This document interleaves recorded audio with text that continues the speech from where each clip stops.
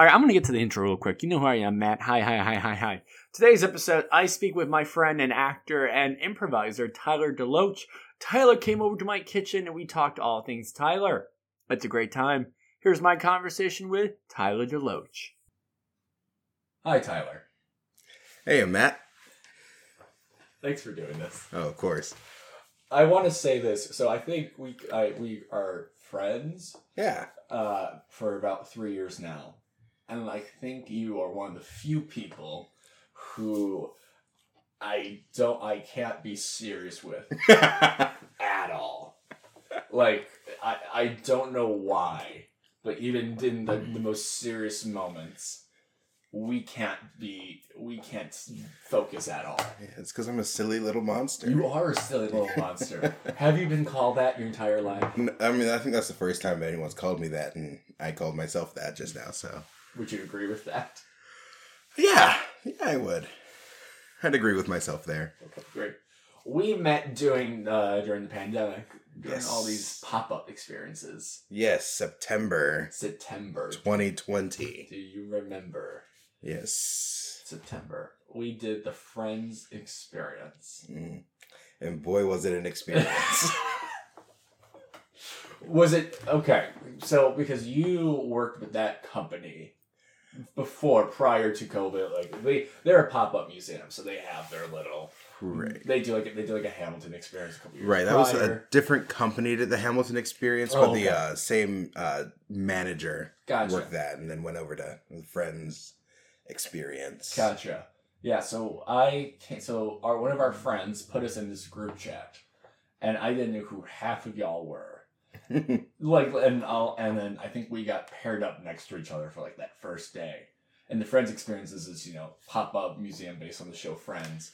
However, at every little section of the museum you go to, they have like the TV that would play like the same 5 clips. Same clips. And I think eventually, like, you and I sort of realized, like, oh, this is going to be awful. Yeah. Because they're playing the same 5 clips. Yes. So we would start to, like, mimic it. Yes, that's correct. That's exactly how it happened. Yeah. I think, I know I don't really particularly like Friends, but I think the one line that we still would do is, I went to that tanning place your wife suggested. Was that place the Sun? If I ever see that guy again, you know what I'm gonna do? Bend over! Yeah, it's like the exact way they said it is stuck in my head, and I don't think it'll ever be removed. How long was that? 8 months? Must have been. I mean, or 6 to 8, because we opened in September. We were interrupted when COVID spiked again. So we were done for the holidays, but we came back in spring, and I think we were like another 3 months or something like that. Yeah. Yeah. Sounds right. Sounds about right. And then we went our separate ways. Yes. And so now we work together at the Goodman. That's correct. The Goodman Theater. And you are technically my boss. Yeah, boss. Sure. Fine. How's it been? Because you grew up in Palatine, but then moved to Raleigh, North Carolina first, correct? Right. I was born in Palatine. Was there maybe a year, 2 years. Moved around Illinois, and then when I was 6, I moved to North Carolina. Do you know the reason for the move? Work. My dad got a job in North Carolina. Also, we had family in Virginia, so it was like getting closer to them. And nice. Yeah. And I need to get this out of the way. So I didn't know I was sitting next to the inventor of tennis ball.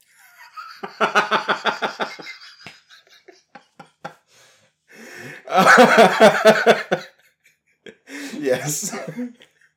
Tell me more. How do you know about tennis ball? I told you it's in my research.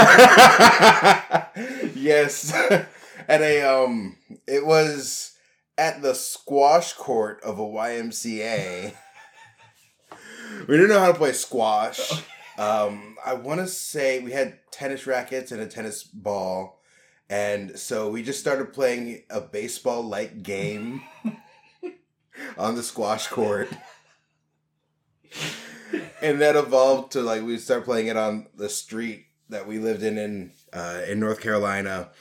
And so, a narrow street, you can't really play baseball because, you'll break a window. Right, so absolutely. just throw a ball down the plate, hit it with a tennis racket, set up your own bases. Yeah. Every time our car comes down the street, we have to, pause. But did you, every time you saw a car coming, you try to finish whatever you were doing? Yeah, we'd have to, we get to finish the play, you know. We have there's a basketball hoop right at my house where I used to live, and whenever we play basketball, of course the hoop is facing the street. Right. So as soon as the car's coming, literally whoever had the ball would try to finish the play first. Yeah. And it was a long enough street that you had a fair amount of warning. Right. But when I was even younger, I thought I was the inventor of golf ball, where I would stand on a table with a golf club and be swinging wiffle balls all across the backyard instead of golf balls. Oh, yeah. Because I thought at the time it could get more air. And it didn't work. Nope. It was bad because, of course, that was January too. So there was times where I accidentally hit the table and the golf club would rattle and now it's cold as well. But anyway, so yeah, what kind of kid were you? Oh, I was an ADHD filled kid. I would never paying attention to anything, full of energy. And I remember whenever I'd get my hair cut as a kid, I would just be sitting there making funny faces at the mirror, just trying to make whoever was cutting my hair laugh. That's exactly the kind of kid I was. Were you a good student? Did you get good grades? No. No. I think it was around 4th grade when I realized that there was nothing physically forcing me to do any homework in life. And I don't need to do this. Yeah, so basically from 4th to 11th grade, I was like, well, I'm not in school. I'd rather do other stuff, and so I'm going to do that stuff instead. I'm not going to do any of this homework. But, okay. And were your parents, what did obviously your parents cared about you. Yeah, they weren't fans of that mindset. But you were still and you still had friends, you still did other extracurriculars. It was just, you'd rather be doing that. Yeah, I did, mostly sports up until high school were the extracurriculars I did. Baseball, tennis, all that stuff. Yeah. Combine them, you get tennis ball, but, there's no recreational league for it. Surprised you didn't start a league. Yeah. Man, you and The Rock could be starting tennis ball right now. Yeah. It's on late night ESPN. Yeah. It would have been the new pickleball. Yeah, it would have been. Yeah, that would have helped people during COVID. Yeah. Oh, but I grade wise, it was just, hey, I don't have the mental energy to go home and do science lab reports and all this.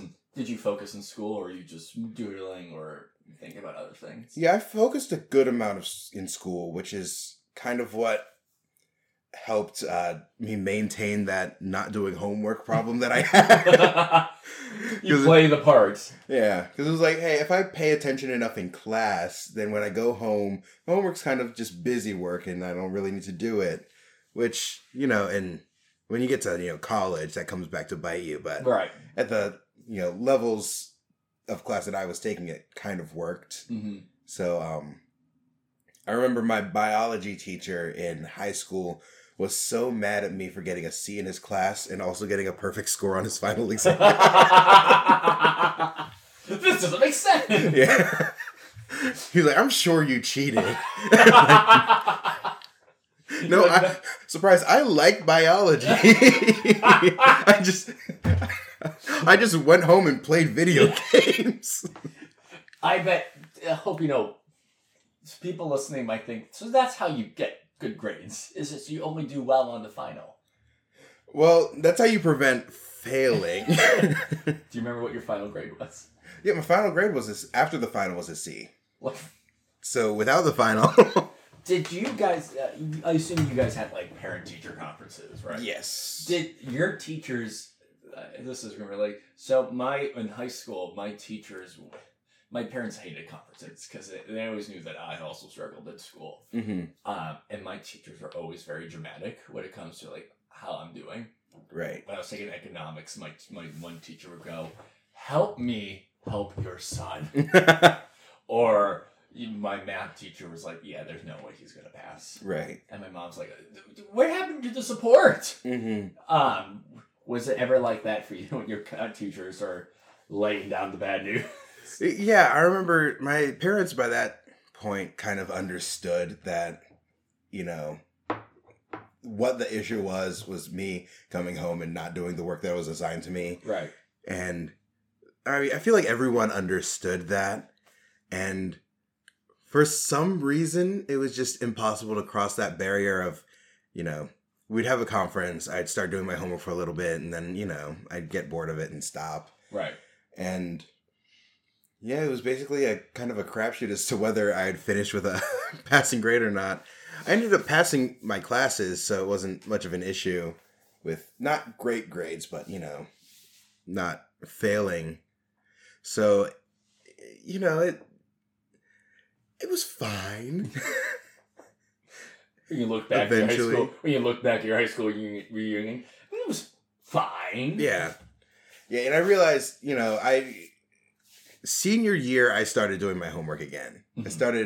I started doing my assignments. I started actually working. It was kind of when I decided that I, you know, had a future that I wanted to pursue. I was gonna say, what changed? Was that it? Yeah. It was.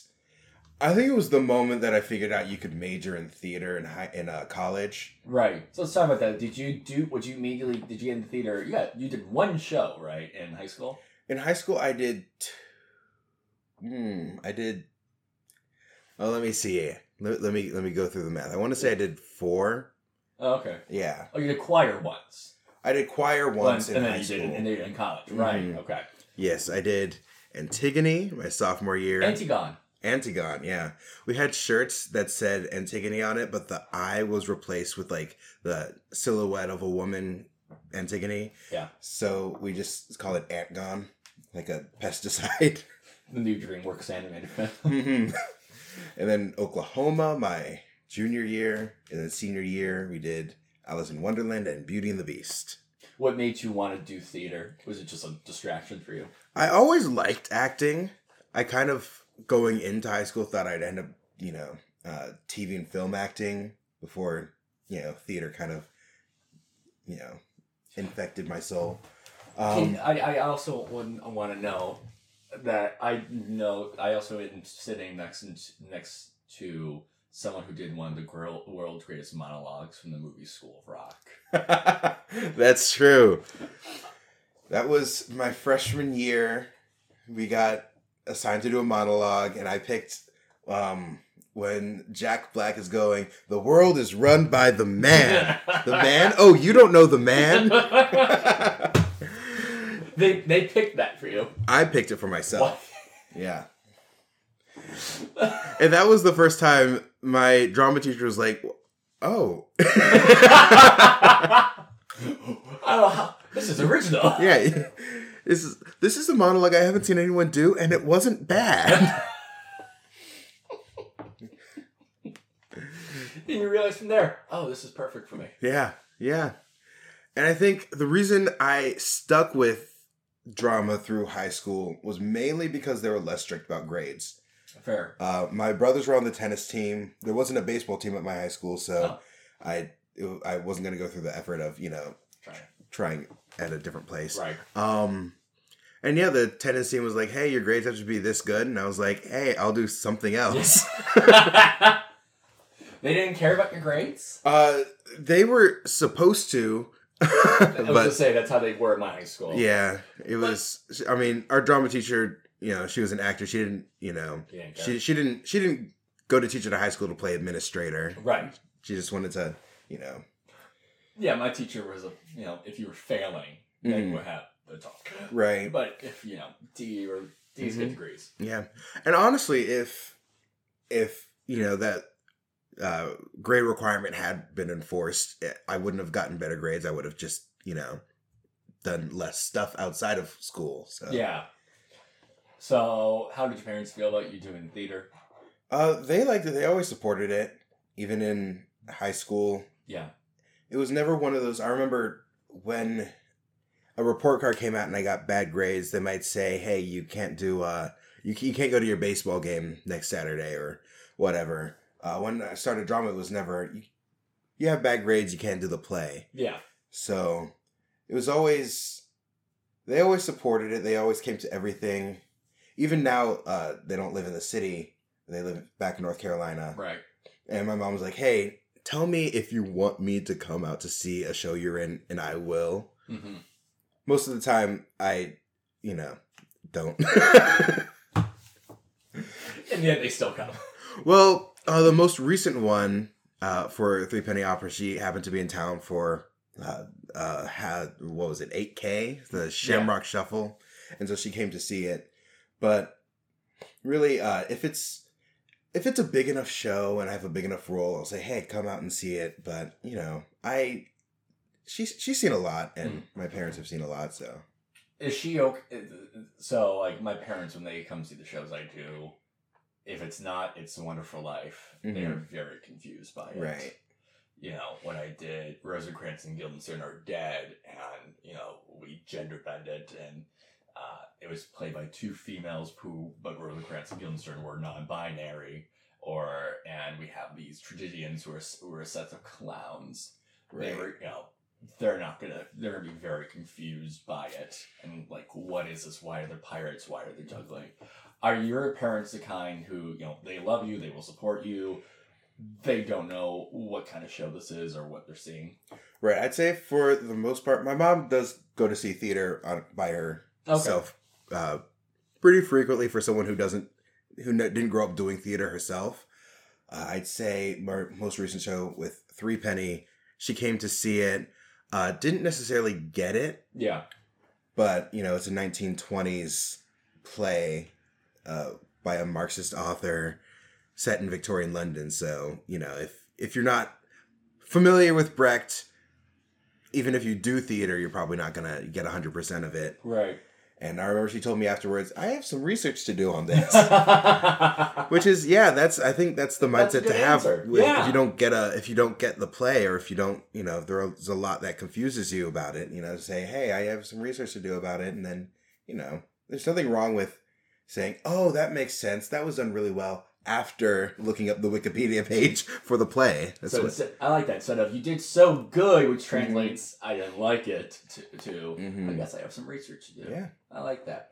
So back to, so you graduated from high school, you went to Coker University. Yes, at the time, Coker College. Coker College, double C, excuse me. Yeah. It's a university now? Yes, I think the year after, sometime mid-COVID, they changed to university. Look more prestigious. Yeah. Yeah.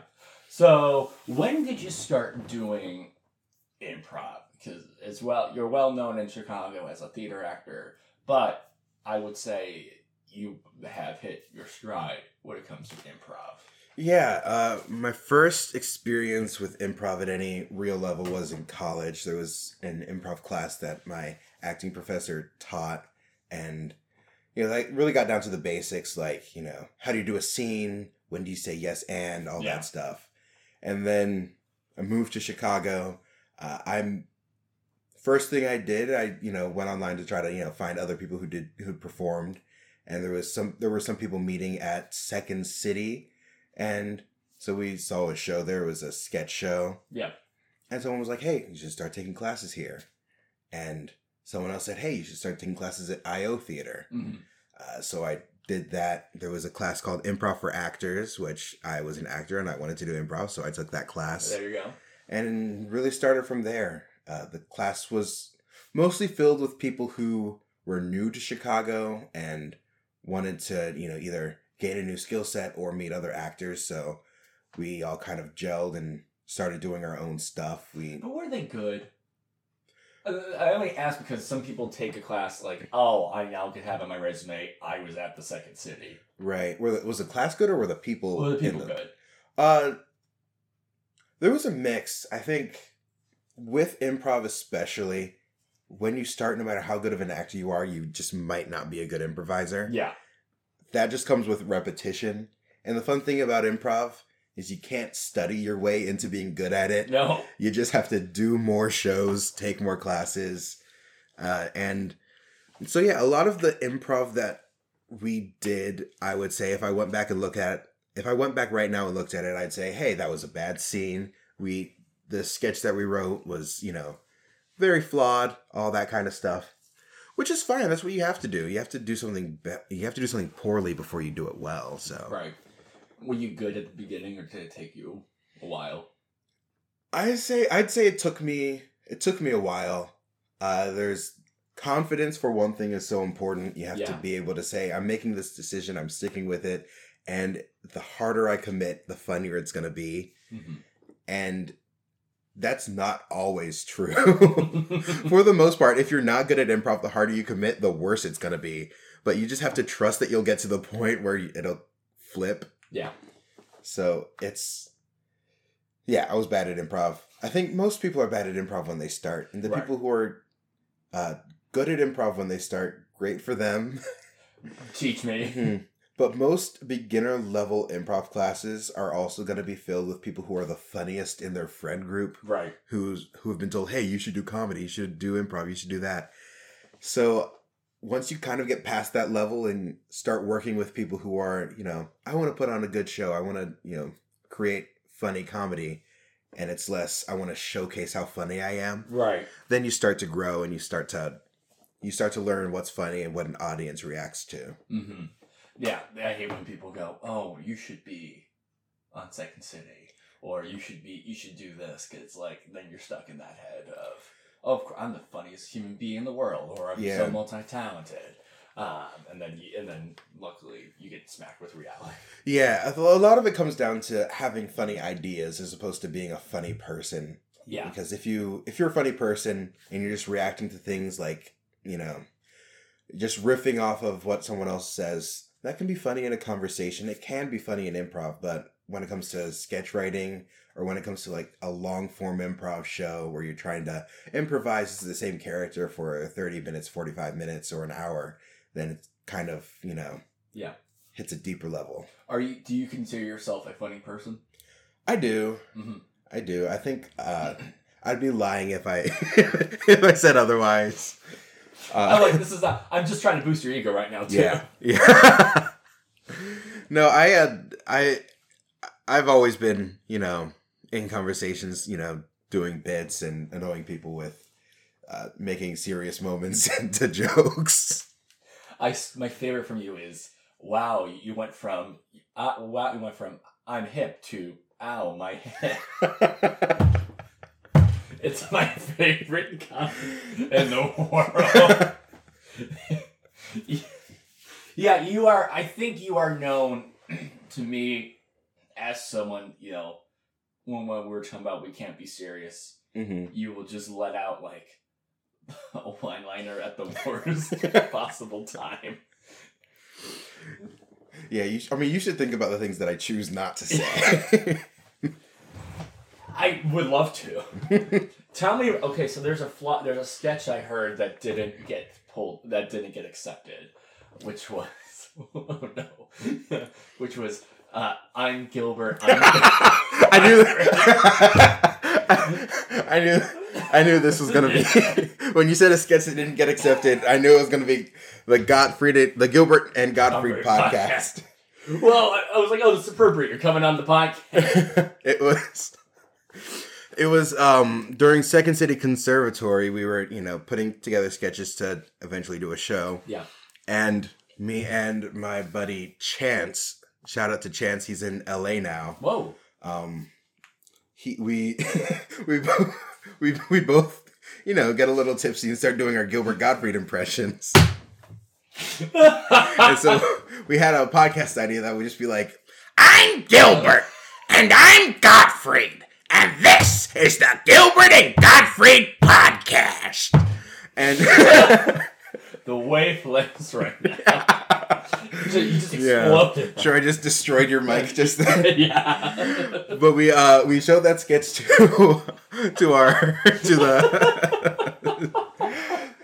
the instructor of our improv team, and they were just like, what is this? What more do you have? Is the idea you're just both Gilbert Gottfried? And we're like, yeah. And he's like, no, we can't do that. We can't do that. Yeah. I don't think they instantly rejected it because it was Gilbert Gottfried, but because there was no idea behind it other than the fact that it was Gilbert Gottfried. Oh, God, that's so... Yeah, that was the only thing I just hear from you. It's just a Gilbert Gottfried. Oh, it's so funny. Is there a sketch that you're most proud of that made through? There's one. I wrote one sketch that made it to the final show. It was... Now, don't get mad at me because it's very controversial. You let me know if we need to cut. Right. This sketch is about how annoying it is when there's a puppy being walked near you and everyone's attention focuses on it and you have to stop everything to be like, oh, the puppy walking by. Oh, isn't it so cute? And so that's my idea of controversial comedy. You're in the park and you see the dog walking by. What the hell's everyone looking for? Yeah, you really have to push the envelope in comedy and challenge. Way to really go where it hurts. Yeah, you have to challenge the Hollywood elites. Yeah. And it went through? Yeah, it went through. I think it was, really well technically written. Okay. It was just kind of beginning, middle, and end was pretty solid. So I think, and it was the only sketch that I wrote for the show. So you started with improv, and what got you into sketch? Was it just part of the course? That's just generally what happens. Okay. You have an improv team. You have a bunch of people together. You improvise enough scenes together that you're like, hey, we could write some of this down and do a show. I've never been much of a writer. Yeah. I've been trying to get more into it, but I just, it's just like homework. I don't have time for homework. I have other stuff to do. I gotta play 2K. Yeah. I like when other people write stuff for me. That's easy. I'll just have to memorize. Yeah. I'm a great editor and a bad writer. That's what I always say. So if, someone hands me a sketch, I can be like, hey, I can change this line. This will be funnier. So kind of what I realize is I just have to write bad material and edit it. And then I'll have good material. But... Yeah, there you go. We did great. We might do one It's Wonderful Life. Last year we did radiograms. Mm-hmm. So people can write them out before the show, and then I will say them during intermission, during Act 2. Mm-hmm. And there would just be some nights where we would get just nothing. Right. So I would just write my own. And, I used the hip comic, for example, or I would, do the classic, a face for radio. Yeah. Or a voice for silent film, and I would, change it to, my ex or something. Yeah. Just to make it funnier. Sure. And the amount of times where someone would come up to me. Because I would say my grams were too current in terms of themes and topics. Because they're supposed to be very sweet, I love you, and Merry Christmas. And mine was hey, I love you, by the way, you need to take trash out, or something like that. And then, which it was always you can't say that. Right. And then, 2 weeks into the run, my stage manager would be like, all right, my mom's coming, and I need something funny. Can you write something funny? I'm like, oh, look. Now you come to me. Now I'm welcomed. So right. I said something by the way, you owe me $75. Mm-hmm. And they got $75. So I am the best gift that keeps on giving. Nice.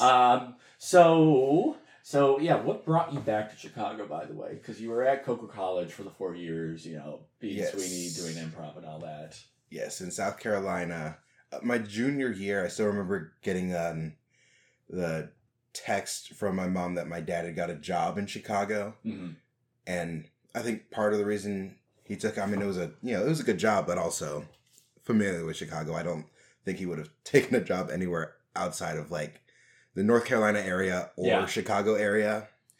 And I just thought, I want to do theater. I don't really know what I'm going to do after I graduate. It's just kind of perfect. I would either be after college going back to Raleigh where there's some theater, but it's not a theater town. Yeah. Or going to Chicago or New York. I had no idea how I was going to do New York if I moved there. And when did you graduate? 2018? 2018, yes. Okay, so a few years before COVID. Yes. And were you were you getting cast and were you doing stuff in Chicago by the time you moved, or did it take a while? It took a while while relative, of course, but when I moved to Chicago, I did improv and sketch for like the first year. Yeah. I started in like August doing classes. And then my first show was a little show at Pride Arts, America's Best Outcast Toy, which was one of those shows where the cast was phenomenal, one of the most fun and talented group of people I've ever worked with, and people didn't come to see it. So every show we're like, hey, what's going to be larger, the cast or the audience tonight? Which, if you've done storefront theater, that's the reality of it. Yeah. Unless you're at one of the, big companies. And this was, I want to say, a year into being in Chicago where I got that first job. The playbills had said America's favorite outcast toy on it. So even that was wrong. And the play that goes wrong. But yeah, it was a fun experience. And after that, I got, after that, COVID happened. So this was winter 2019. Yeah. I want to say, into January 2019. It went a little past New Year's. And then 2 months, and then everything shuts down. Yeah, So you were in New York where everything got shut down. Yes, I was in New York. I was staying at an Airbnb in Harlem when it happened. I had booked tickets, and I was going to see several Broadway shows. And I still remember the ones I was going to see. I was going to see the Temptations musical, Ain't Too Proud, Hades Town, and I'm sure there was a third one. It got canceled. Yeah. And so the Hades Town was the first one I was going to see. I took a nap. I woke up. It was canceled. It was one of those, the weeks leading up to it, we knew that everything was going to shut down because people were starting to get COVID in the U.S. We didn't know when. No one really knew when. Right. And it seemed like, hey, weekend's going to pass. Then they're going to shut things down because, tourism, you want to get those last few bucks in. Yeah. And then Tom Hanks got COVID and Rudy Gobert got got two COVID. People who you knew was going to start this whole thing. I remember those were the two cases. Yep. Because when Tom Hanks got it, then we were all thinking, hey, everyone might have it right now. if he can get it, then I can get it. Yeah. And so that's when it kind of seemed like, what are the chances that the most famous actor in the world has COVID?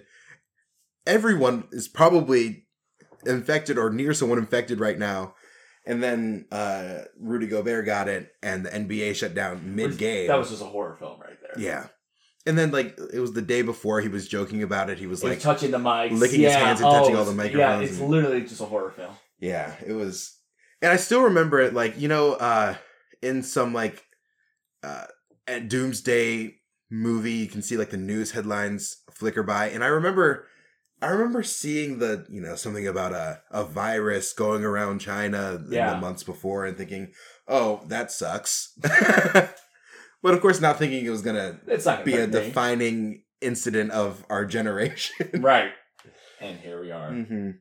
Yeah. But yeah, it was, I went to take a nap. I woke up thinking, hey, I hope I see Hades Town. And then, everything was canceled. And they did a thing where you could either get a full refund or you could get credit for 120% of your ticket value. Whoa. So I did that because I was like, eventually I'm going to come back to New York. And have you? Yes, I did go back. I saw Ain't Too Proud and I saw Hades Town. There you go. I saw two other shows too, Caroline or Change and Chicken and Biscuits, which is a play that had Norm Lewis in it. Yeah. I'm always going to see Norm Lewis I just saw Norm Lewis a couple days ago. Oh, in Soldier's Play? In Soldier's Play. So, So COVID was really good for me with the... So I don't know what you guys are talking about. Yeah, I don't know what all the hoopla's about. Yeah. But also, I think Broadway got a bit less expensive after COVID because they were still trying to get people back. Right. So... And now it's peaking again. Yes. The pricing. Yeah. Well, all the shows are closing now. That's fair. Feels like. Phantom of the Opera's closing. What's still good on Broadway? We still have, for the long-running shows, Lion King, Hamilton, Yeah, I mean, Wicked. Hadestown's still going. Hadestown's going. It's just not the original cast. Right, yeah, I think, pretty much all the original casts are gone by now Yeah. of any huge show. I mean, Parade still, but I opened it this year. Yeah, Goodnight Oscar is about to open. Yeah. Shout out to the Goodman. Shout out to the Sean Hayes. That was a fun. You saw that show? Yes, I saw Goodnight Oscar twice. I saw it 3 times. I enjoyed it. I did too. It was really funny. The set was gorgeous. That's all I can say. Yeah. Sean Hayes was great. Sean Hayes is a fantastic actor. I mean, everyone in the cast was really solid. Ethan Slater, who knew? Like, we got Ethan Slater before. Like, he was famous enough, like, because he was on Broadway and was nominated for a Tony. Yeah. But now that he's doing Wicked, like, he's going to become even more right famous. Like, we've got him before he was going to peak. Yeah, it's one of those where Ethan Slater is immensely talented, but they didn't give him much to do. No, they didn't.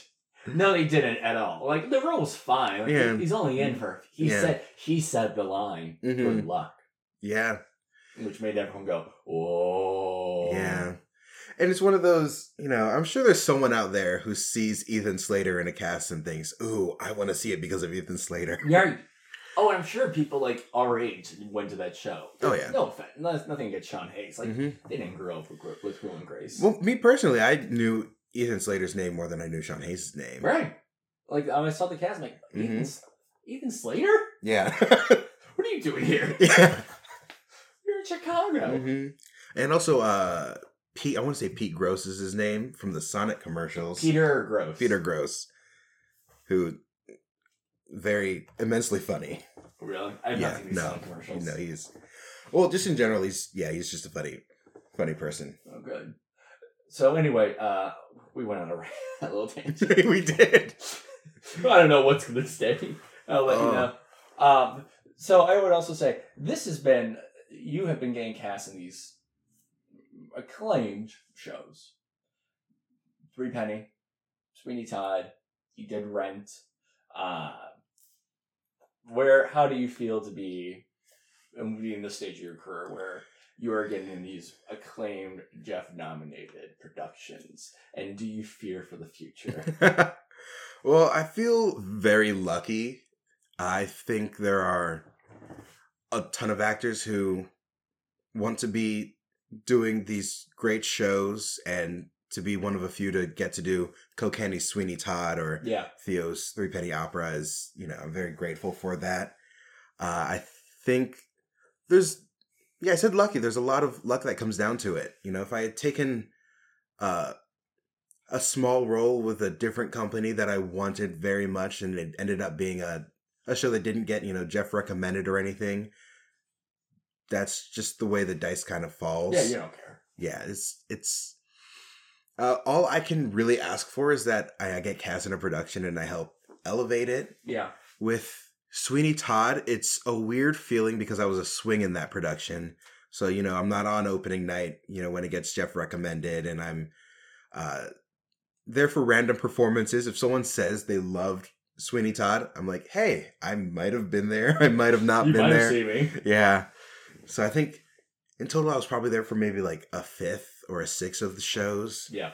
But it's still one of those, whenever you work in the cast and you're there every day and you see the swings, sitting on the side, taking all their notes and working as hard as they can to be ready in case they're needed. You don't really dispute that they're part of the cast and they're an important part, and any positive feedback the play gets, it goes to them as well. But when it's you as the swing, there's still that kind of, hey, great for them. And then there's me. Yeah. But, I think it's so important to have a good ensemble and a good cast and a good, external understudies as well, because everyone should be able to see the same high quality show. Right. And so part of the pride I feel being in a swing role for Sweeney Todd is knowing that everyone who saw the play, regardless of who was out, was able to see that high quality show. So Nice. Well, speaking of high quality, we're going to play a game. all right. This game's called Time for Two. 2 minutes on the clock and 2 minutes of random icebreaker questions. No right, no wrong. I'm just curious to see what your opinion is. All right? All right. All right, here we go. 3, 2, 1, go. Typical bedtime. 1 a.m. Favorite part of waking up. Favorite part of waking up is staying in bed for another hour. Is there a chore you absolutely hate doing? A what? A chore you absolutely hate doing. Ooh, doing the dishes. What do you like to put in your coffee? I don't drink coffee. Ooh. No caffeine. Ooh, karaoke song of choice. Karaoke. Ooh, Frank Sinatra my way. Would you rather live in a amusement park or a zoo?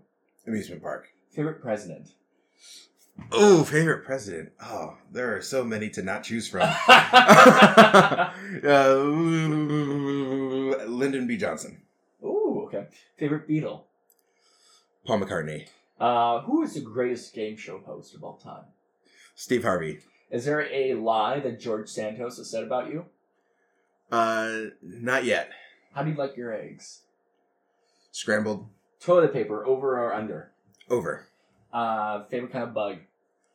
Lightning. Favorite kind of weather? Oh, I like 72 degrees, slight breeze, and partly cloudy. Is there a house on the rising sun? Yes, yes, it's in New Orleans. Fork, spoon, or knife? Spork. AC or DC? DC. What do you like to put in your tacos? Lettuce, pico de gallo, shredded beef. Is a DJ just someone who's good at iTunes? No, there's more to it.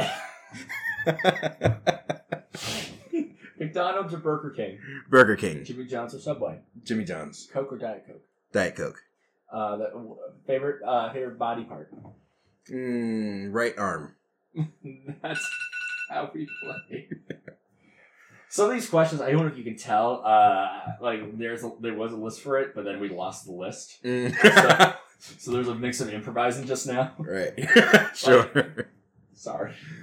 Tyler, I've enjoyed having you in my apartment these last 45 minutes, but before we go, my last question to you is, are your parents proud of you? Yes, I believe they are. I'm sure they would tell me if they weren't. Great. Tyler, thank you for coming on. Thanks for having me. Thanks, Tyler. And that is it for today's episode, folks. Next week on Are Your Parents Proud of You? I speak with the artistic director of the artistic home, Kathy Scambiatera. It's going to be a good one. Like us on Facebook, follow us on Instagram. Email us at parentsproudpodcast@gmail.com. I'm Matthew Schufreiter, and I will see you next time. Bye-bye.